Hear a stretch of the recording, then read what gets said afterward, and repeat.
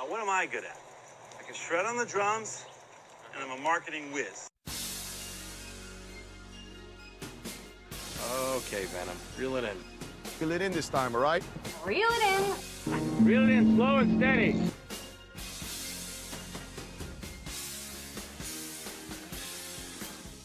I'm Parker Dietz. I'm Tom Logan. And you're listening to Reel It In, the podcast for marketers who like other stuff too. All right, welcome back to Reel It In. I'm sitting here with Dara Denny. I'm super excited. I feel like I'm talking to a celebrity. I just told her that off mic a second ago because she's really built quite a good little community on YouTube, as well as Twitter. A lot of hot takes, a lot of videos on different topics. So I'm excited to share a lot of that with our listeners today, if you haven't had a chance to dig into her content yet. But Dara, how are you doing today? I'm doing great. I'm super excited to be on the show today. It's been a long day, post Black Friday, Cyber Monday, and I feel like things are starting to finally wind down. So I'm stoked to be able to just sit back and talk some shop. Yeah, it's crazy. I know this is the post Black Friday, Cyber Monday part of, I guess, D2C and marketing in general, when you can kind of just take a breath before you have to start doing all the new year, new me campaigns. Oh God, right? Yeah. So long in January. I know. Yeah. There should be some sort of petition to just put an end to those, and everyone can just keep on taking a little break until February. Cool. Yeah. So for those who didn't get a chance to stalk your socials for a couple hours today, would you mind giving the listeners a little background on what you do and kind of how you started getting involved with performance creative, as well as on YouTube, stuff like that? Yeah, of course. So I'm Dara Denny. I'm the Senior Director of Performance Creative at the agency Thesis. I do not own this agency. It was founded by my friend and colleague, Adam Lavallo, who's someone I really respect and trust in the industry. And essentially what a Senior Director of Performance Creative means is that I oversee all of the ad creative teams at Thesis. So currently we have three. We have the UGC Creator Division, where we partner with creators to make content for TikTok, for UGC content on Facebook and Instagram. We also have the studio division. So we do have a full-time studio team located in Williamsburg, Brooklyn, where we do more, product photography. We do higher end productions. And then I also oversee the post-production division, which is a group of about 15 video editors, motion graphics artists, graphic designers, who take all of the content that we make from the UGC division and the studio team and make them into the ads that show up on your TikTok and on your Facebook and Instagram ads. So in addition to my full-time job, which that's my 9 to 5, I also do YouTube. I've been doing YouTube for the last 2.5 years. And my content is all about Facebook ads, creative strategy, and essentially how to be successful on Facebook, Instagram, and TikTok ads. I actually got my start in this industry. This is such a wild story, but I started my career as a humanitarian, living and working out in West Africa, in India, and in the Middle East. And it was actually when I was living in Egypt, I was out there for 2 years, that I decided I didn't want to work as a humanitarian anymore. And I ended up deciding, I'm going to be a journalist, right? I'm going to tell stories that matter. And I ended up walking into the biggest English-speaking newspaper in Cairo at the time. This was about 2015, so right after the Arab Spring. And I said, hey, I'm a writer, put me in.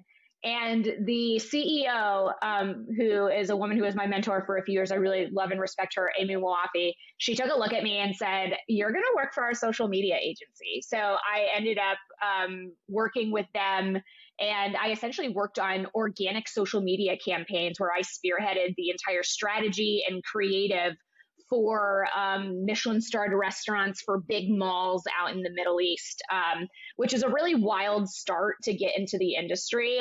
Number one, working in a completely different part of the world, but also being able to work on really big, large scale projects like Michelin starred fine dining. And, we like launched an entire mall. So like we worked on the Mall of Egypt project. So for those of you that know, like the Mall of Emirates, where they have like the ski slopes and the penguins and like the big mall out in UAE, like we launched that in Egypt and I was a part of that project. So it was just a totally crazy start. But after that, I like moved back to New York, ended up co-founding and crashing my own company with a few friends. And that was actually where I got my start in e-commerce and got my start with Facebook ads. And when I really was able, what I was able to do, like even back then in like 2016, 2017, was I always felt like I came at Facebook ads from the perspective of how is this content actually showing up on our feeds? How can we make it as engaging as possible? How can we really attract the users visually? And I think that that's something that I was a little early on the jump on when it came to Facebook ads. And it's something that like came really naturally to me throughout my career since I had that beginning on organic creative. So really since then, I've worked in-house, I've worked on agency teams and currently still leading agency teams. But I also sort of market myself now as a performance creative consultant where, I work with brands and agencies on creative strategy implementation, creative teams process, and creator sourcing, particularly for those that want to scale on Facebook, Instagram, and TikTok ads. So that's my long-winded introduction.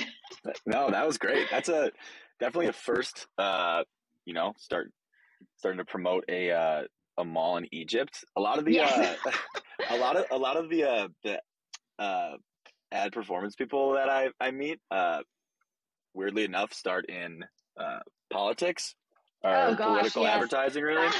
And then they switch, they move over to the more traditional agency or brand after that. But it's funny, they're like, I started just spending more money than I ever have in the rest of my career on political ads. Yeah. But yeah, no, yours is I think yours is definitely the most interesting I've heard. And I think you kind of came in at the perfect time with that perspective that you had as far as like focusing on the user experience, the visual experience, when at the time it was probably just like the old arbitrage game where it was all about the buying tactics, and you could really just like buy your way into really great performance on Facebook. And now, as we're seeing, and it's like what everyone's talking about is the ball game has completely changed. Yeah, I would say back then it was all about split testing your audience and your targeting by the smallest minutia. So, doing single interest ad sets, splitting out your lookalikes, and being super, I guess thorough was what we thought it was at the time. I don't know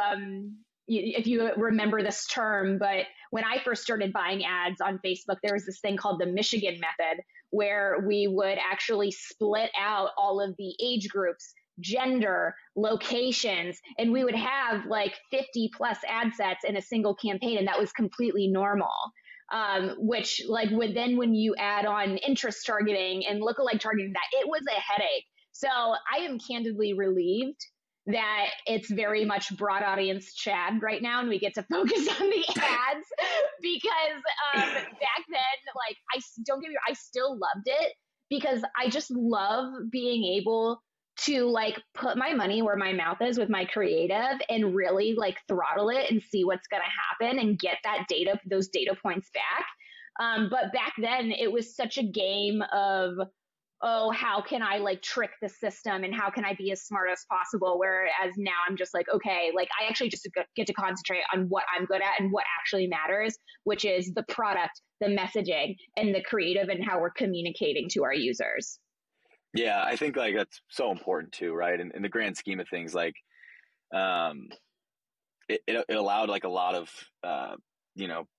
brands with less than satisfactory products and like businesses to really thrive in those on Facebook. And like now we're seeing them all kind of just like fall to the wayside. A lot of drop shipping stuff. I'm curious, why is it called the Michigan method? I'm a native Michigander, so I'm from Ohio originally, ironically. Oh, nice. So I'm watching you, but I have no idea. I think it's actually I think the guy who coined the term the Michigan method he was also from Michigan, or he went to like Michigan State. So I don't have the greatest backstory on that, but your listeners should definitely like add us on Twitter or something if they've also heard of the Michigan method, because that shows that you're a true OG. Yeah. Well, I didn't know we had a Ohioan on the call, so Yeah. we have to end it now. It's a pleasure talking to you. See ya. Nah. So yeah, let's keep going on the on like the Facebook ad train here. My favorite part of the show is when I reference our guest tweets and make them defend them. So I think the original tweet was like, this was something you were hearing from your clients or from brands, basically that like performance and cost efficiency is not the most important objective to their campaigns anymore. It's much more about the learnings. Yeah. I guess, could you like expand on what that means in your own words, and also just like, I guess, the why behind it, like why we've seen that shift? Because as we've alluded to before, like the cost efficiency performance, like previously, was the most important for most advertisers. Totally. So I think like some extra context here is I had this happen with a number of brands, and the scenario was always very similar. So it was always with a client that was positioned getting ready to scale. So what we did is we started creating a lot more creative, enlisting more creators, and essentially getting a big bulk of content ready to deploy. So when we were ready to deploy it, Facebook or TikTok always said the same thing. Go ahead and just launch all those creatives, 10 plus, it doesn't matter, into a single ad set. Now, our ethos at Thesis is very much like when we're launching net new creative tests, we're going to do so on a broad audience. We're going to do so using 2 to 3 creatives, generally executing on the same strategy, so that we can give that format and that overall strategy a good test, but also do a little bit of like I would say incremental or like split testing within that same ad set to see like what's going to perform best in terms of messaging or hook or whatever. So what we would do is, you know, like my team, like we're straight performance marketers. Like we want to get the best ROI we can. And what we were doing, especially for TikTok, is we were going ahead and we were launching like 10, 15 plus ads in a single ad set. And the performance was pretty good. But of course, it was defaulting and pulling in on like one ad creative. So even though we had all of these other ads that were in this ad set that weren't being tested, we were like, well, technically, you know, this ad is getting the best and it's all within your KPIs. But yeah, we don't have learnings on like the other 8 creatives. And the feedback that our clients were giving to us is, hey, we need to think of a better way that we can categorize these creatives, especially when we have this much creative production going on. We have this much content going on. And we need to isolate those creative tests in a way that we can actually get learnings about what's working in terms of format, in terms of messaging, in terms of the creators. So like what we ended up having to do is we ended up having to, you know, take a step back and really split out those ad sets and throttle more money through those creative tests. Did we find more creative winners? No. But in theory, we were able to get more learnings because we were able to have more spend go through those tests, and we were able to see how those users were interacting with that content. So it's something that like I talk about very frankly with my clients, because initially they say, well, we want the learnings. We want all this great, fabulous creative strategy insight. But that conversation is always paired with, you know what? It's that your performance is going to be more efficient if we do it this other way. If we do dynamic creative testing, if we lump all 10 ads into a single ad set and let it rip.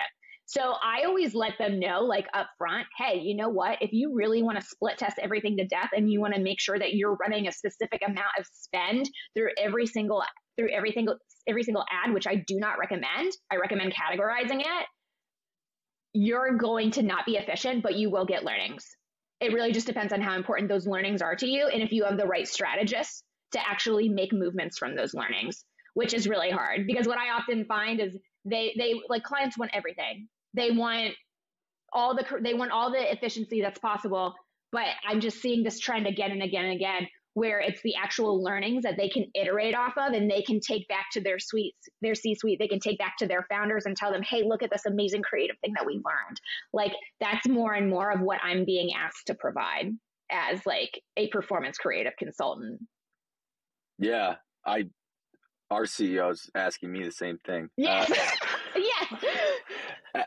And like, it's serious. I mean, it's been, it's really down to like, I mean, primarily like we're doing B2B obviously, but it's like in our Google AdWords or even on our LinkedIn ads, it's like what specifically can you pinpoint as like why this ad is performing better than this one, and like that is more important than the ad actually doing well, right? So that like, is it. Yes, it's when being able to learn something from it for clients is more. Like, so every time we do a creative test and I'm like analyzing these creative tests, I actually just use the phrase, this is what we learned from this. This is what we're going to do next. This is what we're not going to do next. 9 times out of 10 people are happy. Right. Yeah. I think, like, isn't there like an inherent challenge in being at an agency and then having a client where it's like, we want to drive like performance. Like at the end of the day, when I think of a performance or like performance creative agency or like an ad performance agency, it's like they want to drive the best performance. And then it's like, there's got to be some sort of trade-off with providing those learnings and failing forward. Like, doesn't that subtract from the performance that it is? And like, how do you balance that? It does, I think that's yes. Spoiler, it does. Yes. And like, I am actually just upfront with people about that. And that's why I said that. Like, performance and cost spend efficiency is no longer the most important thing to especially big brands that are scaling. Like, they don't really care what worked. They care why it worked. And they care about making another creative that can follow in that same footpath and get that same trend. Those like buildable learnings are like the true gold right now in media buying, but they're very hard to get. And it takes like someone that understands creative and creators on like a fundamental level to like get that for people. And that's really hard to train video editors. That's really hard to train media buyers. So it's like a really unique person that I think is really succeeding right now on the platform, and really unique agencies too. Yeah. I mean, it's such a hard thing to do really, is to like take, I guess like creative variables and like iterate on them and know exactly how to isolate like which ones and how to replicate them. Are these like, I guess the clients in the situation, like, are they also using these learnings for like their broader marketing strategy? Like I imagine like if they can gather a ton of data and learnings from like paid social, for example, like if it's like a big enough brand, like those insights would probably lead to like a Super Bowl spot or something, or would like trickle over to another team to at least like somehow like provide some research as to like what is resonating as far as like their Facebook audience is. I just like wonder like how they're like, why it's so important that they get these findings. I guess it's just like the ultimate, like in the long run, the creative will be more efficient if they have a really good understanding of what's performing. I'd say like a good example that I have of this, where I've like seen this play out recently, is I work with a brand that I do performance creative consulting with on the side. And, you know, we've been going through this process every month where we take a look at their performance. We take a really in-depth look at the creative tests that they're running for the month. And we did this exercise this last week, actually, where we took a step back and really looked at like the fundamental format of the ads that were doing the best. And we realized there were two like main like creative formats that rose to the top. When you look at them, they just looked like UGC ads. And we're like, okay, yeah, like we can make UGC all day. We can enlist creators, it doesn't matter. But the actual format of the ads were in these two buckets, which was personal storytelling and education. So one of the UGC ads was straight education. Think of like a 3 Reasons Why, but it was actually way more, I'd say like had more upfront value to the customer. It was actually about the 4 types of herbs that were best for PCOS. So 0 selling, 0 reference to the product. It was just about the 4 herbs that are best for PCOS. And then the other content that had done really well for them all hinged on hyper personal stories from someone's history that they were leading to with the hook. And what we were able to strategize with knowing that is, hey, actually what's working the best for us is straight up educational content and personal storytelling. So we need to get more of that type of content, not just for the ads. Forget the ads at the minute. Like, your customers are dying for that kind of content. We need to do a YouTube channel. We need to get more personal stories in the mix that people can search for and look for. We need to get more content on TikTok, not just from the founder, but also from other people talking about the products and sharing their history, and getting the founder to create more of that educational based product content, because she's the one that's seen as the expert in this space. So, like, knowing what type of really big content ideas, it's not even formats, like content ideas, huge pillars, like, can really have a ripple effect for how you're creating content around your entire business and how people discover you. Yeah, like opens up a whole new channel for you. That's probably a better investment than, the one you were even testing on in the first place. So yeah, always gotta listen to the data there and follow your nose. That's gotta be the most fun part of your job, is like looking at the data from those two types of videos and then putting together like a strategy around it. That sounds like a lot of fun. It sounds really hard, but it sounds like rewarding when it pays off. Honestly, I get a lot of like personal enjoyment out of it. Like, and I think that's partially because I'm a creator. So like, I'm a creator who is really entrenched in the data. So like, I do a lot of content like on YouTube, obviously, and like I'm up in my analytics like for an hour at least every single day, being like, how did this video do? What's the click-through rate? Like, when are people leaving? Like, what's the drop off? But also like, I create a lot of content for UGC for like just like random brands. Like, people see me on YouTube, they see me on Twitter, they're like, hey, like, you want to walk your talk? Like, let's see how good your ads actually are. Like, we'll pay your rate. Like, let's just like see. And like, I do that kind of stuff all the time just because I think it's fun. And like, yeah, I do know what I'm doing. So I'm like down to make content for other brands and just like see what happens. It like kind of allows me to be experimental and also like be placed as the creator and not just like the sourcer or like strategist at all times. Yeah. Eating your own dog food. Love it. Yes. Yeah. On that note, let's keep moving down the UGC, creation path here. Mm-hmm. So Thesis has the UGC division. You're doing it yourself. Like, you're working with UGC creators. And so like, obviously at Coley, that's a big part of what we do, is like, we're working with tons of just like UGC creators to help brands generate content. I guess like, so we've like, just given the scale of like the UGC creators, like we've seen so many things of like working with thousands and thousands of people.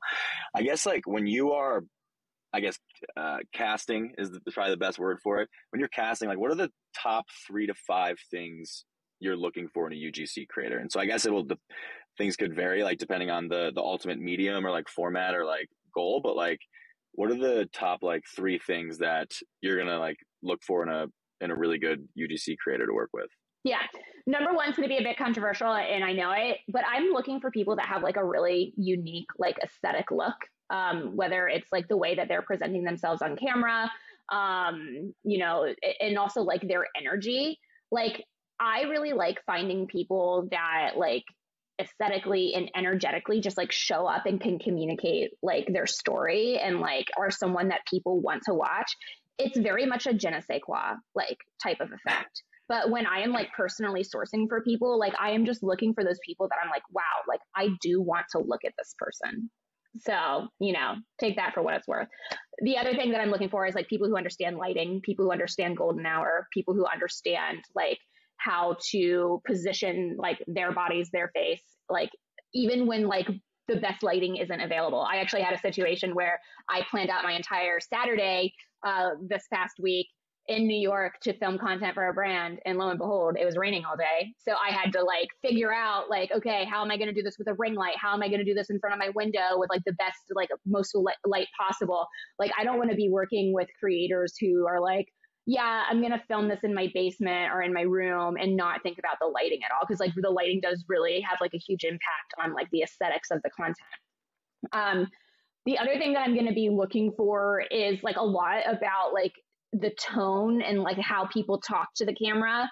like a lot of times I see newbies like still being really uncomfortable with like looking in the camera, communicating to the camera. And like, that's totally fine. We all started somewhere. Like, go watch my first video I ever posted on YouTube. It is like hot garbage, but that's just fine. You just have to like do it.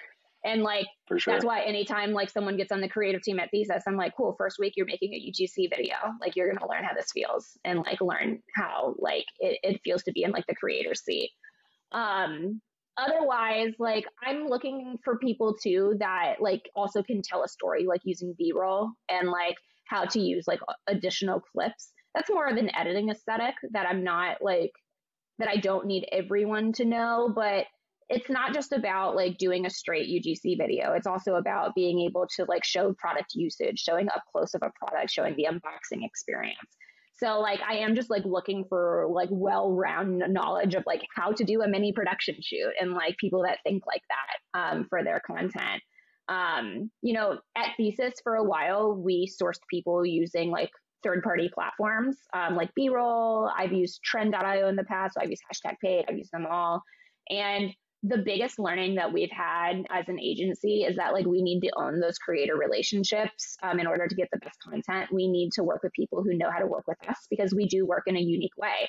We only require raw assets from our creators, which is also a bit of a hot button topic amongst UGC creators because a lot of times the creators don't want to provide the raw content. They only want to provide single videos so that they know exactly how their image is being used, which I understand that as a creator. However, like, I know that my video editors can actually make multiple iterations of that content, and they're better at the editing a lot of times than the creators themselves. So like, I kind of just want to like, it just takes a long time for the creators to make the videos. Speed, right? Yeah, I mean, it's a speed thing too. You're right. Yeah. So like, we've found that now we primarily like source creators like on organic TikTok, on Instagram ourselves, but like we had to make a hire for that. So that was like a pretty big investment for us. But it's been worth it so far. And we've been able to build up like a great Rolodex, people we work with all the time, people that know and love us, know that we pay on time. So it's, yeah, but it definitely wasn't like an overnight thing by any means. No, and I think the creators look for that too, right? Is like, they don't want to work with a bunch of different brands with different standards, but also different processes. So it's kind of nice to like, just keep working, you know, in this case, like through Thesis. I think it's like to be able to have that, like, I know what to expect every time. Yeah. This brand's not going to like, they're not going to be a pain in the ass. They're not going to like belittle me or anything like that. And it does go both ways. Like, you know, on both ends of that relationship, both like the brand and the creator, there's, you know, there's misbehaviors. Yes. And so as much as like we can limit that, I think it's just going to make a better process for everyone. Yeah, absolutely. I mean, some of our creators at Thesis, like they work with us every single month. Like some of them are getting paid like $2, $3, $4 grand a month from us. So it's like, you know, it's really good as a creator to partner yourself with an agency that you'd like to work with. And it's just all about finding ones that you trust. And like, I do the same thing as a creator myself. I'm actually going through the exercise now of where like a few agencies have reached out to me, and I am going through their process of making like organic YouTube content for them, which is just so cool to see how like different agencies are doing it. And like, but I have seen that like most agencies have defaulted on like they need to own the creator relationship, and they're having like people reach out to them directly by like sourcing them organically, because it's really important to find people who are already showing up on those platforms organically and know how to communicate those stories. It really does cut down on a lot of the 5 things that I had mentioned earlier that I need to find, because those people already know storytelling for TikTok, for Instagram, whatever. Yeah, it's definitely easier when you're working with someone who's like definitely like knows the ropes, right? And they're doing it every day. Cool. So we're coming up on time here. I want to ask one last question. I want to put you in the spot. I guess I usually like to end on this question. Okay. In the next, I guess in 5 years from now, and we can you can take this in like a UGC creative way, a performance marketing way. I guess like in 5 years from now, we've already talked about in the last 5 years, we've already seen a big shift. You know, we talked about Facebook ads changing from more of like the buying tactics were prevailing as opposed to the creative. So like 5 years from now, what's really going to separate the winners, I guess, from that next tier, just like that average tier? Like, what are the winners going to do differently in 5 years that are going to like help them edge out their competition when it comes to like performance marketing? I think the most valuable person on a performance marketing team in the next 5 years will be a creative director, like someone who is a creative leader that understands this platform inside and out. Maybe they're a creator today, maybe they're on TikTok making it big and like learning the ins and outs, but like performance marketing and scaling on these platforms is a different game than organic. But I'd say like these platforms, like there's a lot of like commonalities when it comes to looking at organic versus paid. But like the media buy is going to be completely automated. In many cases, it already is. I foresee a future where all that we're doing with Facebook is putting a creative and like a URL, and that's it. Nothing else. Like it'll take all the dynamic like text from the website to make the captions or whatever. But like, I think all of it is going to be completely automated, and it's going to be very much just like billboard advertising from here on out. I don't think that there's any way around that.